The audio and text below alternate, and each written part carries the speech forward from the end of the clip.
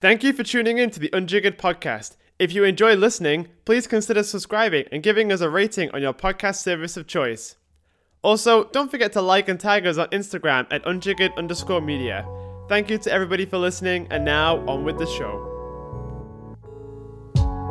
You're listening to Unjiggered, a bartender podcast where we interview highly successful bartenders about their careers, lives, and the passion of bartending. Our guest this week is Daniel Dove. Join us as Daniel explains how he shaped the position of brand ambassador, as well as managing what probably is considered the most prestigious cocktail competition in the world, Diageo World Class. Tune in to hear more about how Daniel created the very first bartending talent agency and how he is helping the whole community to transition to what he believes the future of the bar industry will be. So sit back, relax, and enjoy. So Dan Dove here, owner and founder of the world's first bartending talent agency, Global Bartending, here with the super Michele with our first podcast. Woo! Awesome. Thank you very much for finding the time. It's great to finally hear your voice. We haven't been chatting for a while, haven't we? No, it's great to hear your voice, man. Happy to have you back in the UK. Awesome. So let's crack on. Obviously, I know you very well from your years at Diageo, but your career started way before that. You're born in the UK, but you moved out. Am I right? Yeah, that's right. I mean, not many people, I guess, know this about my earlier career, but I studied in the UK, and then when I was about to do my A-levels, my family decided to move to Spain. So we literally sold everything we had. We put our cat, our dog, all of our furniture in a truck and drove out to the south of Spain, in a town called Javia, just below Valencia. And yeah, it was a fresh start for me and my family.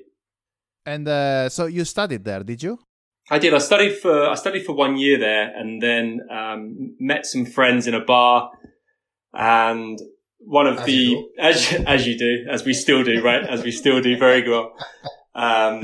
And I met a guy that owned randomly a bar and a hairdresser's, and so I needed to learn Spanish and needed to find a way.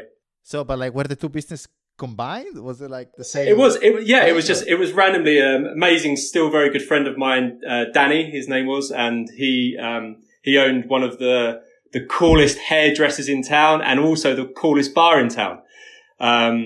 Great entrepreneur, fabulous guy, and learned a lot of him actually in my early career. And so when I was 17, I went to work for him. His father was Spanish and his mother English, so we got on amazingly well. And I actually started washing hair and colouring hair in his hairdressers for 6 months, which was so weird. Oh man, it's so weird. It was a great experience though, because it allowed me to definitely pick up my Spanish very quickly. But also to interact with people at that time. And I was very unsure what I wanted to do because I'd actually studied to become a vet originally. So I've gone from, years and years of studying maths and science, to then eventually go to university to become a vet. And now I found myself in a hairdresser's, for 6 months when I was 17. And then, I realized after that time that, that wasn't going to be my career path. And he offered to say, look, we lived in a very, a touristic area, and in the summer was the most amazing bar life. And he said, would you like to work in my bar on a Friday and Saturday night, which I did. And that's where my love for the bar industry started when I was 17 and working as a bar back in a cocktail bar in Spain. But how was bartending back then there? Was it a cocktail bar of sorts, or was it more like a party bar? No, it was a cocktail bar. It was one of the only dedicated. It was a Mexican cuisine, but fully sort of dedicated cocktail bar. We were making 600 to 700 cocktails a night in there with a team of 4 of us behind the bar. And it was absolutely just the place where it kicked off at night, where everybody would come to, smashing out Blue Lagoons. And so cool. Yeah, man. But it was an amazing start, and it was somewhere where I knew this is what industry I wanted to be in. So what was it that made you realize this? Because at this point you've done some hairdressing, which I'm assuming went well, considering how sharp you look all the time. Then not today. Obviously you studied. Well, we're all coming out of a pandemic, so we're kind of excused. Then obviously you studied a completely different field, but somehow bartending stuck to you. Why is that? I think for me, the most important part, which I think is, I know it's yourself and many others in the industry, is the hospitality side, and, making sure that when people come in to, visit you or visit your team or, the venue, that you look after them in the best possible way and get them the best experience. And I guess my whole career has been, off the back of that, of building experiences in many different formats and very different ways. But that's where my passion lies from day one. And that's what I loved, all the way from there, working in a cocktail bar at 17, to all the way through where I've got to now, 18 years later. That's always been the core attribute of what I've, loved doing. So. Yeah, and it's funny to see that the more I speak to my colleagues, the more I realize that what keeps us in this industry is not the cocktail making aspect of it, although that's for sure, it's a lot of fun, but it's more about the hospitality, right? Yeah, absolutely. And I think, creating new experiences has been something that allows me to express my artistry and my mind in my career of what I've done, because I think, as much as I loved bartending, and working behind a bar, which I did for many, many years as my base, my real passion was taking that expertise of drink making and service, and managing a team, and then putting that into more experiential and marketing led, campaigns or, in my career. That's fantastic. And how many years did you spend in Spain? So I was there for about 6 to 7 years. That's quite a bit. Yeah, I spent my late teens, early 20s in Spain, which I would never change for the world. It made me who I am today, and I had the best time ever.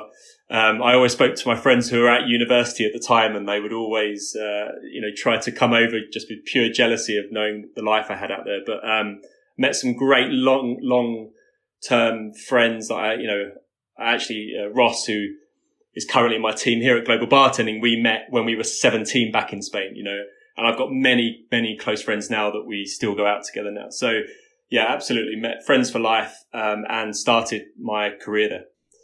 At what point did you decide to move back? What was the reason behind it? There was a couple of reasons. One is that my family, we as a whole, decided to move back. I did always, assist my dad, who moved out there. He was he had a large construction firm in the UK and moved that out to Spain. And so I always helped him alongside the admin side of that business.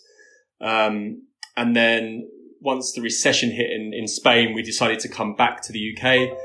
And also for my opportunities later in life, there were, as we knew, the London bar scene has always been electric, has always been amazing.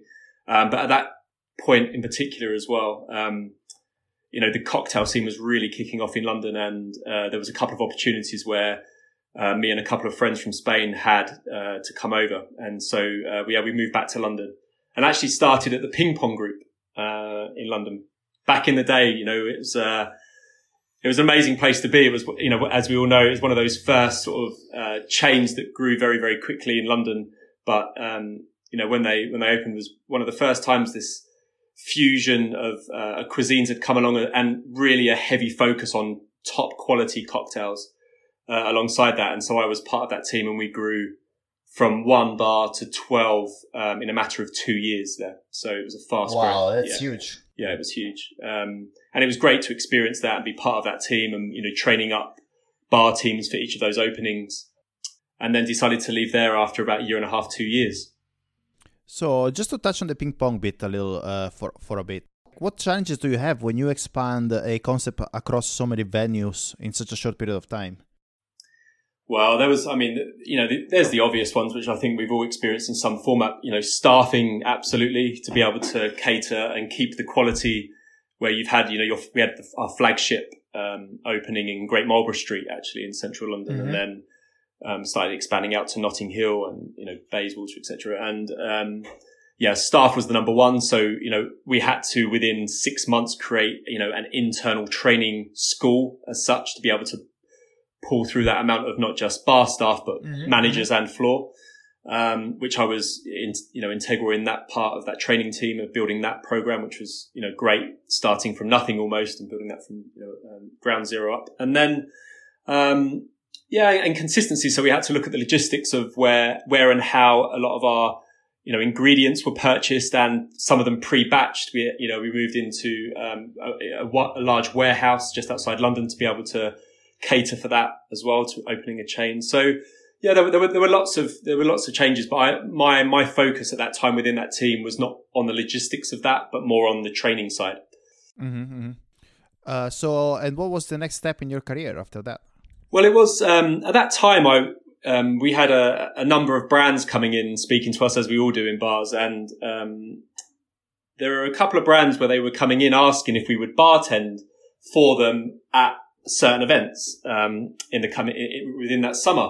And what I realised was at that time that there were a real lack of bar event companies in London. I mean, now there's so many and great companies, that exist out there now, but back in the day, there really weren't that many. Alan and, the team at Sweet and Chili were just starting to pick up. They were, they've always been a fantastic business. Shaker, Create, there were a few around, but what I really did see an opportunity of creating a bar-led events business that catered for brands. And that's where the whole experiential side of my career started. And so I opened up a business called UK Bar Management. And we started working for, one of our biggest contracts was Bombay Sapphire. We used to work back in the day with Jamie Walker and Sam and Merlin, and so we created some amazing experiential events for them across Europe, in Italy, Spain, the UK.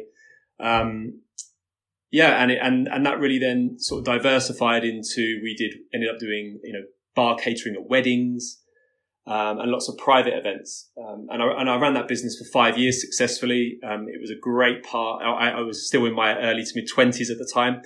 So I went through a massive learning curve through operating a bar events business, which is a very different beast to running a bar. But I found out that was where my love sat more than operating a bar, was the experiential and event side.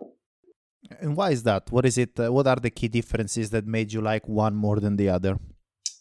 I guess from an event perspective, I personally buzz off of short timelines. So I love someone setting me a task of saying, Dan, you've got 1 week to pull this off.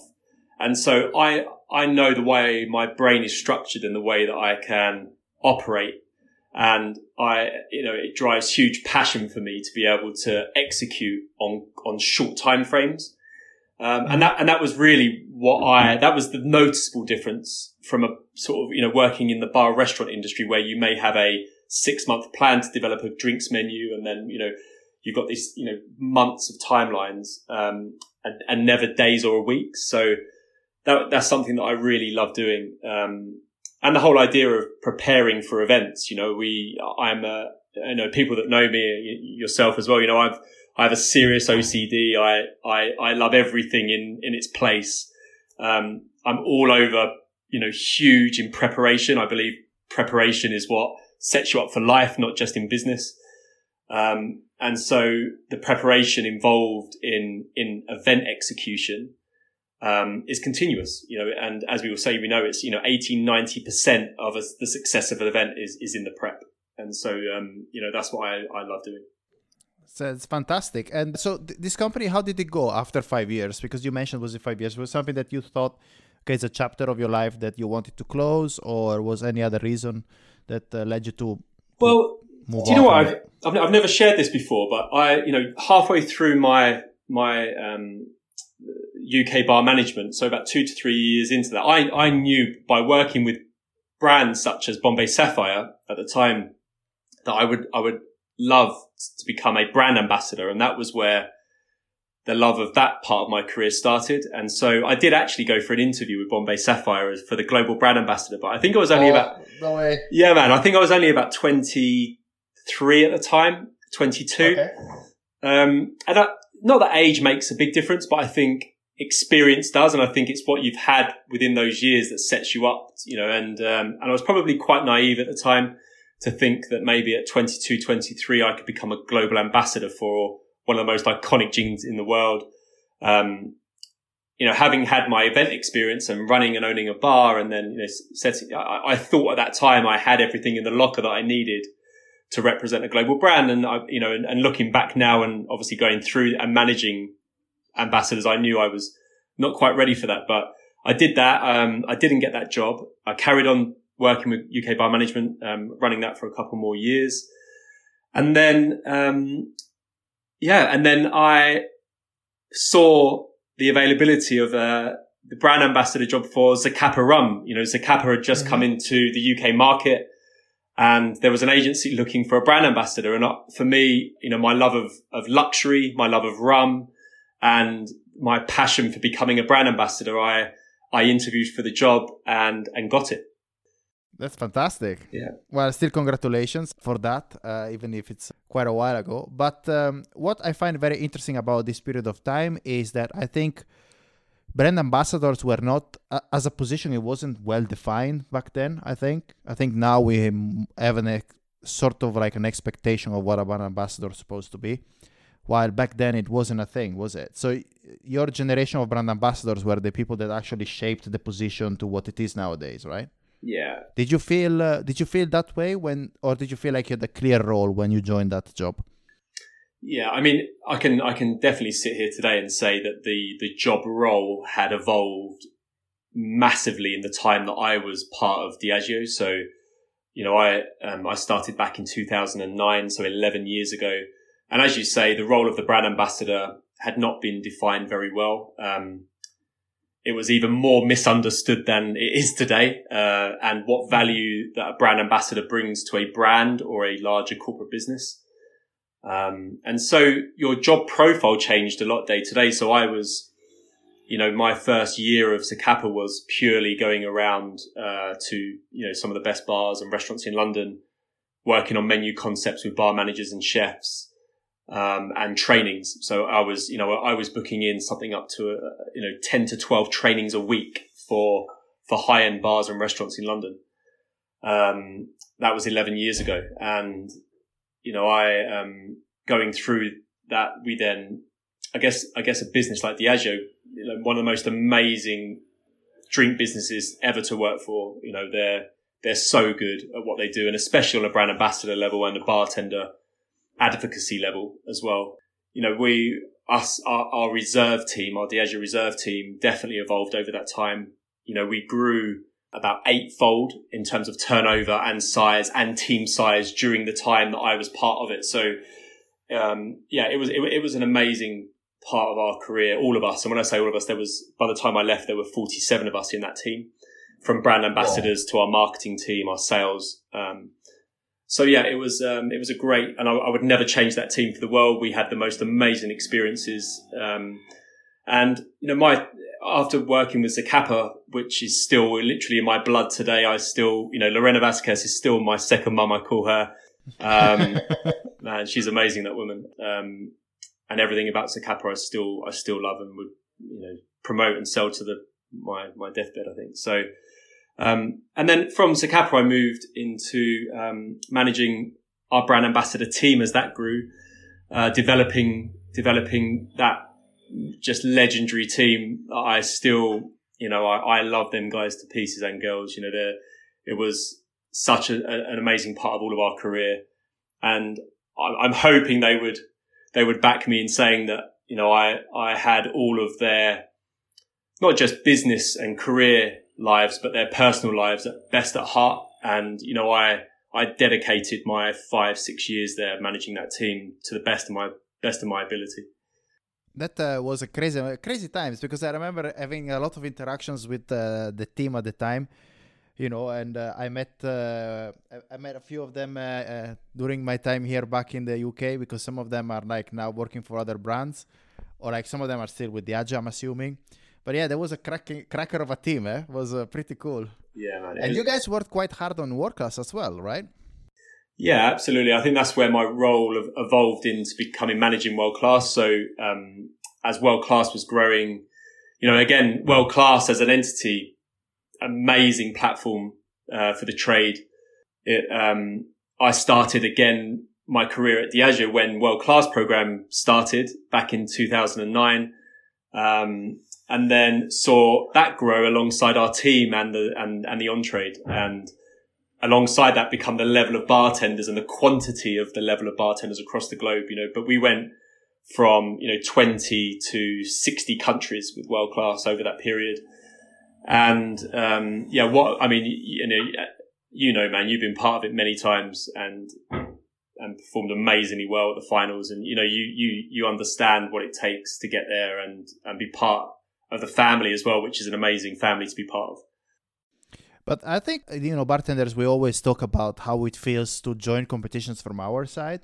What I'm interested to hear about is how do you guys who organize these competitions feel about it? Because, for instance, having seen World Class, which probably is the most important competition that we have in our industry, you must be quite involved every year, from an emotional standpoint, because you take this group of people, right? And you invest a lot of time and energy, and then you sort of have your own team, no? That represents the country and the place where you work for, that goes and competes against other teams, right? I don't know, how is it from your end? Oh man, the guys that especially have then won the UK finals and then come out to the global finals with me over the years, you will know my just pure passion for making sure they have everything they need at every second of the day.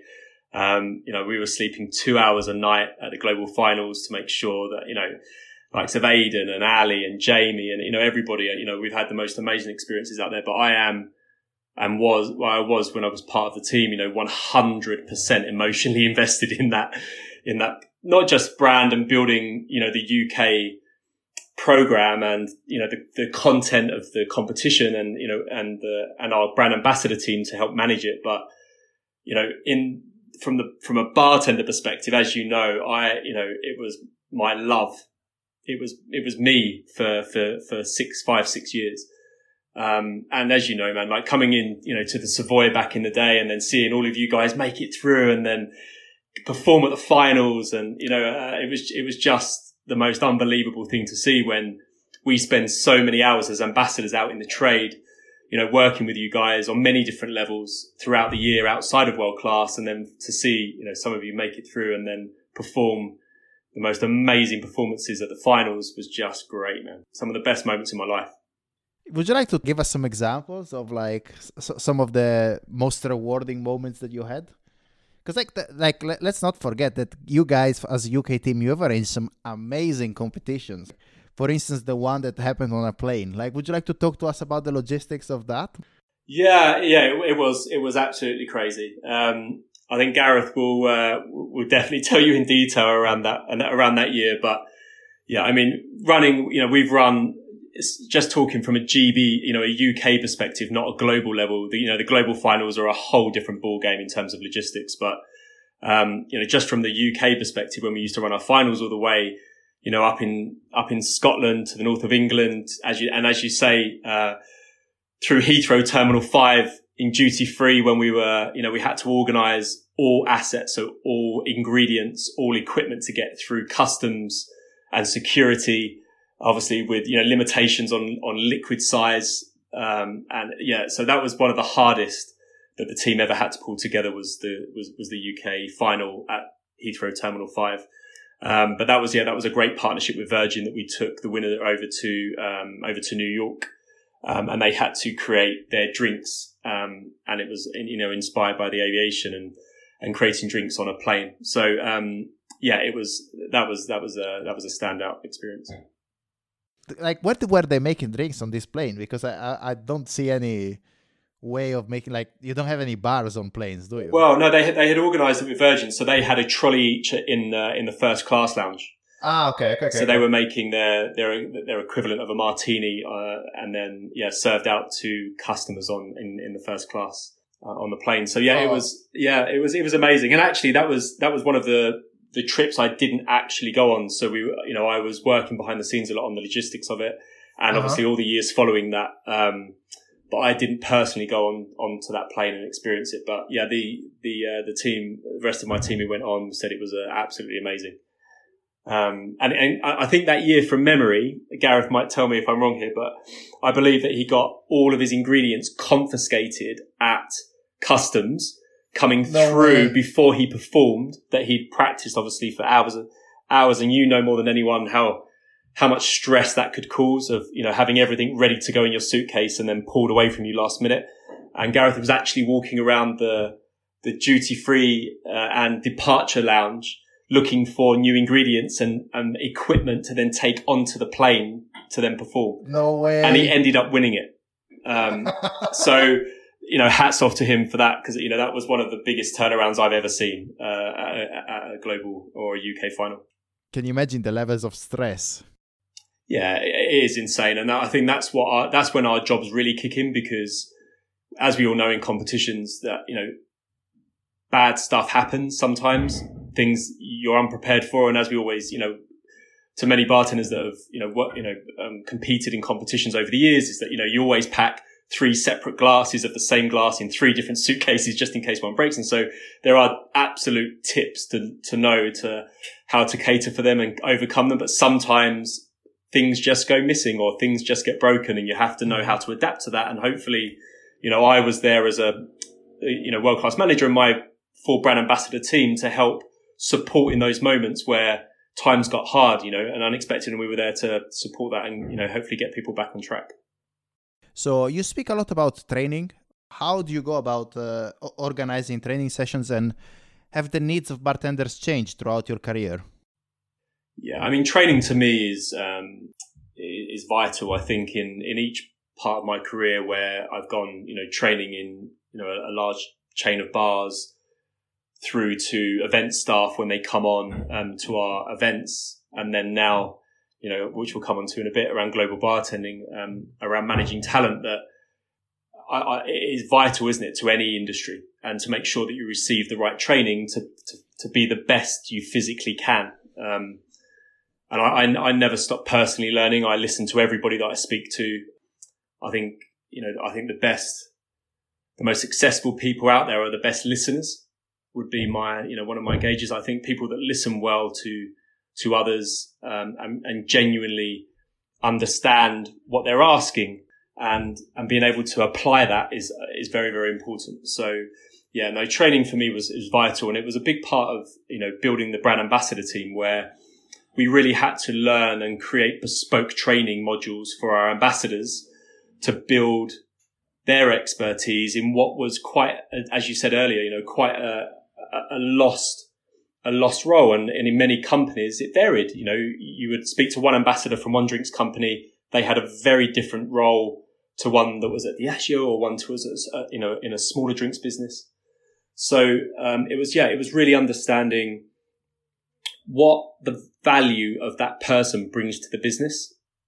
And I always speak about value and not cost, because people, which I'll come on to with global bartending in a moment, but we often talk a lot around day rates and what you cost, but that doesn't really undervalue, or that doesn't value what you bring to that business sometimes. So it's about articulating what that cost is worth as value to a business. And that's where I always found a massive disconnect between the on-trade, I guess, and corporate businesses. Very cool. And just to close on the training bit, have the needs of the bartending community changed in the past 10 years when it comes to training? Like, do you find yourself that some of the trainings that you were providing at the early stage of your career are perhaps redundant at this stage? I think if I talk specifically about the world-class training that we used to tour with and train out to hundreds of bartenders across the country. That content evolved on a 6-monthly basis. So every 6 months we would revisit the content of that training program and look at what was current. And as we know, especially in the UK, trends move so quickly. We're generally at the top of the pyramid for trend insight a lot of the time from food and drink. And so we have to move quicker than many other countries around the world for, what we're delivering from an on-trade perspective. But then it's on us to then think, how do we then relook at the training content to deliver out? And, a big passion of mine was future trends, and it still is. I am obsessed with innovation. I'm always looking for what we believe, is the next big thing. And that's why I dedicated a lot of the training content to future trends within World Class, because I think having a good understanding of macro trends in the world gives you a better understanding to predict what will happen within the food and drink industry. And, as people that have come to my seminars before and, have listened, I always make the point around, if you want to predict the future of food and drink, don't look within food and drink. Always look into other industries like cosmetics and technology, understand, the 30-year plan of where those industries are going, and then see how that can then be applied to food and drink, because we're actually fairly low down the chain when we come to predicting trends. And they're usually heavily inspired by, the cosmetics industry is a great example, and perfumery, because if people always ask me as well the question when we used to, do a speed round in World Class, or we used to say, oh, you've got 1 hour, a market challenge to go and choose ingredients and vessels and come back and make a drink within 1 hour. And they would always ask me, well, if I ever set that challenge, where would I go? And I always say I would go to a supermarket. And they would say, oh, what, you'd go to the supermarket and look down the exotic fruit or the spice aisle? I would say, no, I would go down the cosmetics aisle, and I would look to see what the flavor combinations are in perfumes, in creams, in shampoos. Because if you actually go and look at those flavor combinations down that aisle, they are years ahead sometimes of food and drink. And even at the top end of the drinks industry, they're ahead. So that's just a sort of good insight into saying, wow, look into cosmetics, look into perfumery, and you will find the next hidden, flavor combination that you'll be releasing in your bar 5 years from now. Wow, that's fascinating. Awesome. Thank you very much for touching on that. So we discussed your years as brand ambassador. We talked about World Class, but obviously all good things have to come to an end. What made you think that you were ready to move on? So I guess the first point I'll make is that it was the hardest decision in my career, leaving Diageo. I loved that team, like family. And it was a very, very hard decision to be made. I made it fairly quickly because I knew I didn't want to sit on it for too long before I changed my mind. I made the decision in November 2017, and I left in December. So it was a very, very quick exit, but for very good reasons. For 2 years prior to leaving Reserve and running World Class, I had continuously seen this disconnect between bartending talent across the world and the way that they were getting utilized by drink brands, by opportunities or the lack of opportunity outside of the drinks industry. And I knew, I guess, that I had built up a very specific skill set over the years to understand corporate drink businesses and a deep understanding of how the best bartending talent across the world function and their needs at that time.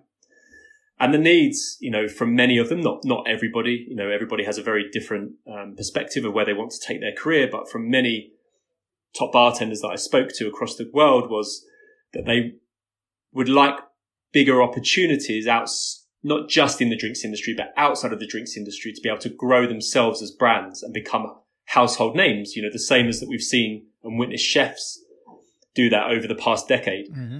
Mm-hmm. And there wasn't a company out there to be able to do that for anybody. And I don't think that program can be solely owned by a drinks company. I think it has to be owned by somebody independent. Absolutely partnering with drinks companies, yes, but I don't think that would ever be delivered by a drinks company. And so that was when, I really considered every angle of it over 2 years, and then decided to leave to open up the world's first talent agency for bartenders. So one of the aspects that you mentioned is that you notice that chefs have this way of developing their careers outside a kitchen, so they can develop their own brands. What makes you think is the reason that this has not happened with bars yet? I think what we often do in the top end of the drinks industry as a collective sometimes is we focus too much on the top end of the drinks industry and the people within it. And we have to understand that the reason, the main reason why chefs have become household names is because of the general public and because of consumers. and the need from that side of, people cooking more at home and wanting to learn ingredients and methods of cooking, and then watching cooking TV programs, and then by default, then certain personalities, certain chefs then becoming famous through those channels. But the need is from the consumer. So what we're witnessing at the moment is a need from the consumer to have a greater knowledge on making drinks. And so that's the reason why I waited until, we launched the company back in 2018. I did it fairly under the radar. I didn't have any interviews in press. We did no major marketing on the business because we wanted to make sure that when we got to, 2-3 weeks ago when we launched, that the business was a fully established functioning entity that was ready to go from the moment that we pressed green, And so, it was 2 years in the making. There was a lot of research involved. There was a lot of legal consultation involved over the last 2 years to produce our contracts for our talent. Lots of meetings with lots of, massively influential people across the world within the drinks industry. And, and most importantly, I think people forget sometimes it's not all about, the coolness and the PR ability of a business, but the financial part of it. And I knew that by launching a global talent agency that we had to have a good foundation and good cash flow, to be able to sustain a business of this size. So that's why I worked it for 2 years behind the scenes and then chose to launch it, this year. So if I have never heard of it, how would you describe Global Bartending? So Global Bartending is the world's first talent agency representing the most influential bartenders on the planet. Okay, so we as a business have 3 arms. One is what we lead with as a talent agency. So that's how we're branded. That's how we are perceived out to consumers and to the trade. But we have 2 other arms. One is events and the second is strategy. So I chose for the first 2 years to focus on the events and strategic side, to build the business.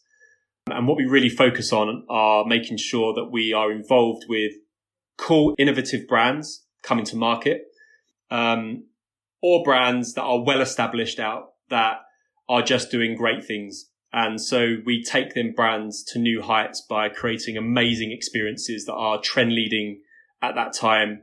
We partner with many influential and trend leading companies through technology, through the food industry, and hopefully deliver a unique experience for those brands. And as I said, that's where, my real passion through my career had sat, through growing experiences for brands. So that's where that laid. I work strategically for many brands, all the way from soft drinks to non-alc spirits to spirits.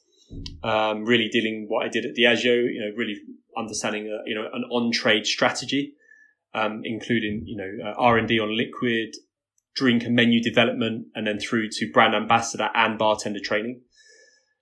And then, behind the scenes, in the background of doing all of that over 2 years, I was slowly building the building blocks, I guess, to the talent agency. And as I said, there was an enormous amount of work that's gone into this to get to the position we are today. But yeah, like every business, you have setbacks. You have, I had many meetings with many different people, and, openly, very, very much listening to everyone's point of view, because I knew this had to be accepted across the globe with many different cultures. Yeah, it was a huge amount of work, but I believe we've got to a very good model where we are today. And, hopefully the exposure that we've received over the last 2 or 3 weeks, I want to thank everybody again that's listening to this podcast, and to everyone that's given us the support over the last 3 weeks since launch, because we have had, the most unbelievable response. I didn't expect it, from across the world, all the way from New Zealand to the US and back. Thank you very much for the support, everyone. That's pretty awesome. And, just so we touch on that as well, you have also had a chance to open a bar, am I correct? Yeah, so we opened, I opened Amico's the day I left Diageo. That was actually what I believe many people thought I left to do. It was an amazing experience for me. I think after working 10 years in corporate, I wanted to get back into operations is the honest answer to that. I really felt like I needed to get back into understanding what operations felt like 10 years on.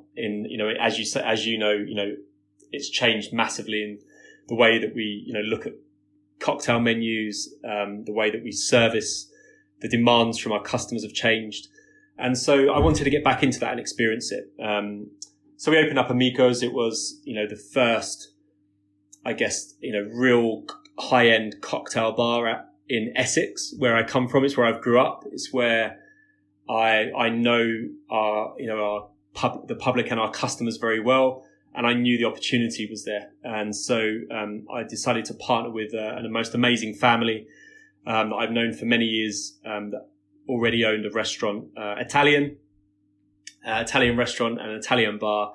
And we decided to renovate their existing bar into a new concept together as a 50-50 partnership. And so I did that, and was great. And that's where that's where I expressed my love for plants to everybody, I think. Yeah. So would you like to talk to us about what was the main concept of the bar? Yeah, I think so sustainability has been a big passion of mine. We can say, I guess, the word sustainability is a bit of a buzzword, but, for me, especially 6-7 years ago through World Class, it was a big passion of driving, different practices within that across the globe. And I always knew in the back of my mind that I wanted to express that in the best possible way when I left in a bar. So, and my love for botany and plants, everybody, I think 10 years ago, everybody was laughing at me when I was talking about gardening. And I think I don't know if you know Alan Titchmarsh, but Alan Titchmarsh is but he's, a televised gardener, and everyone always put him against me, I think, on TV. But I think gardening's officially become cool now, right? I think we can say, in 2020, everybody shows that they're gardening or planting some type of herb. So I think, it was those two things combined, and my love for innovative drinks was the brief for Amigos. And so, we created, an edible garden, which housed the most in the UK. We had over 150 species of edible plant in our garden.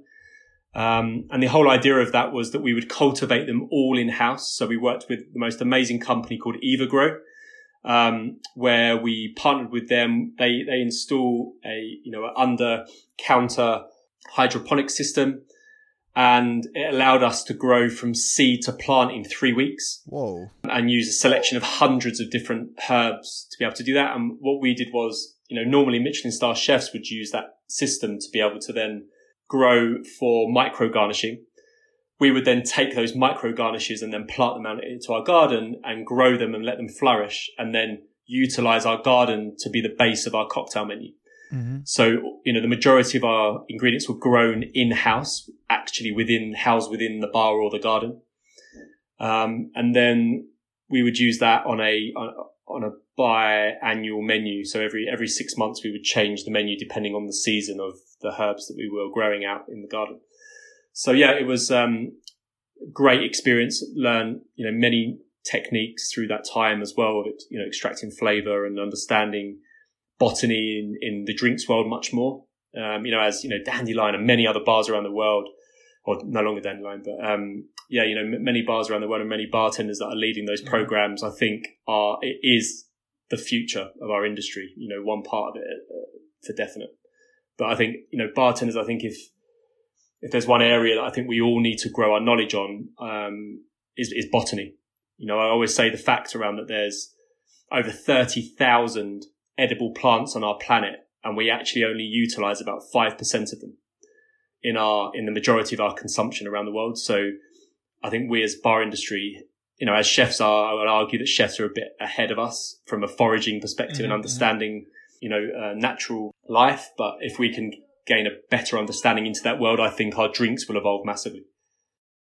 I agree. This is something that in Asia I've noticed as well, because in most of the countries that I visited there was a lot of focus on cash crops or like popular crops. So your mangoes and your coconuts and whatever, while the local plants were often not regarded as something that's worthy of being used in a bar. And I think, considering the gigantic biodiversity, it's a bit of a lost opportunity. But, there are a lot of bars that are starting to capitalize on this.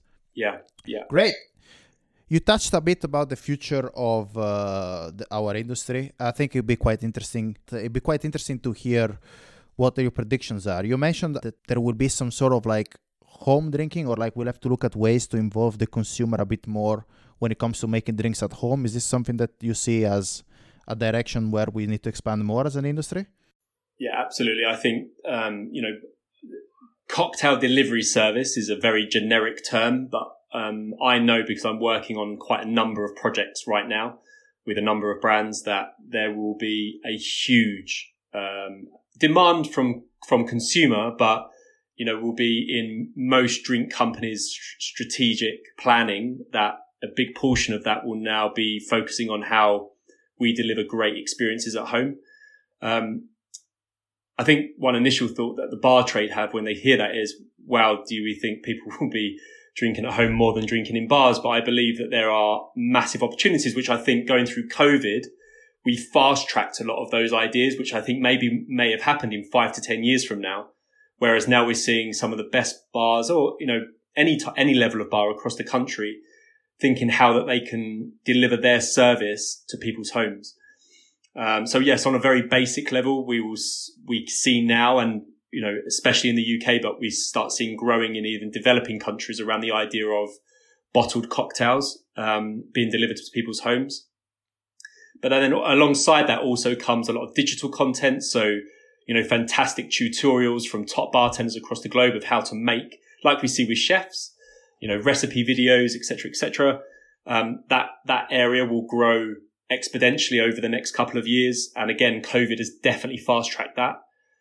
And then experiences at people's homes. So I think over the years, we've been so used to many sort of generic catering companies delivering food and basic drink servicing at home, at people's homes. And I think I know from us specifically from Global Bartending and hopefully many other businesses in this sector will really be focusing on delivering great world-class experiences at people's homes, and using, in partnership with great bars, great bartenders. So the whole idea is not to separate the two, but to try and bring those bars into people's homes in different formats. So, but do you think, because this is a bit of a hot button issue when I speak to my colleagues about it, do you think that incentivizing people to drink at home is a threat for our businesses, or is it an opportunity? I always look at, evolution or innovation as an opportunity. I think you just have to adapt. I think the businesses that stand still and just hope that everything will go back to normal are the ones that will potentially fail. You've seen some great bars around the world that have acted quickly, bottled their menus up and, found, different lines of distribution to get them out to customers, created great online content from their teams in their bars. I always called out, technology is an area that we have been always behind the curve on technology in the drinks industry. Agreed. Massively. And I think it's almost a scare from the hospitality industry that there is this, which I, like many others, believe that, the core to hospitality is this person to person interaction. And the whole thought of technology, people get scared about because they believe that it removes the person to person. But it's inevitable that, this world, like, we're having 5G installed everywhere. The reason why 5G is being installed is because the future of technology will not, it will not be catered for by the current network we currently have globally, right? So every industry is powering up for a more technological future. And I believe we need to as a drinks industry. And so whether that's improving digital content that we're doing on social media to our website content, and then to technology we're actually using in bar, whether that's through our reservation systems, whether that's, touchscreen menus on tables, or, big data when we're starting to understand patterns of how people drink and eat and at what time they eat. If you just look into Samsung and, some great technology companies that provide fridges in people's homes, if you look at the future of what a fridge looks like in 5 to 10 years from now, even, and how they're connected to grocery and that you're able to order from, your fridge automatically knows what product you're missing and can reorder it the day after, etc., etc. With face recognition technology of understanding ingredients and how they mix and how they blend, and then giving you outputs of how you can, understand it. So I think we need to look more into other industries to understand how we cater for the future of this world within the hospitality industry.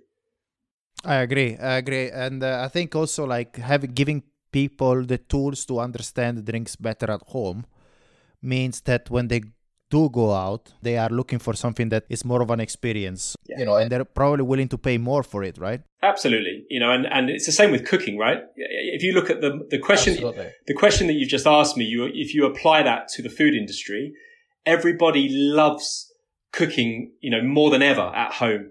But that doesn't mean that they don't go to restaurants. It means that actually they appreciate more the level of chefs of what they can do versus themselves at home.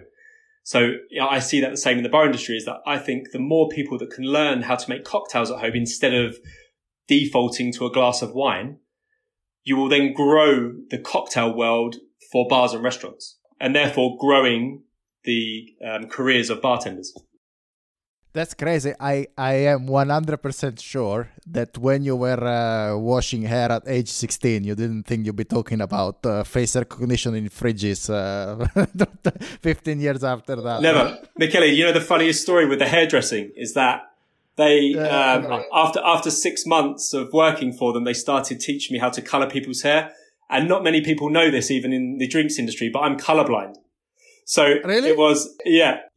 I'm colorblind with brown, but specifically with browns, right? So it was like one of the funniest stories because I had to always look at the color codes versus the colors when I'm coloring people's hair. And I just used to get my colleagues in the hairdressers just shaking their head at me going, no, you need to add another color because it's they could see it was developing wrong on the hair. So, but I never told them ever. Yeah. That's why I thought I'd come into the drinks industry. Yeah. Well, I was about to ask you for a haircut, but I guess I'm not going to do that. No, I could cut your hair, maybe. Yeah, but I can't believe you're colorblind. I didn't know that. Well, that proved to be a challenge for you, I guess, at that time, right? Well, it was more of a challenge for the person who I was coloring their hair, but yeah. Cool. That was awesome to talk to you. I'm going to ask you the last question, which is a question I asked to everyone, which would be, if you could choose your very last drink, what would that drink be? Very last drink. Zacapa Old Fashioned.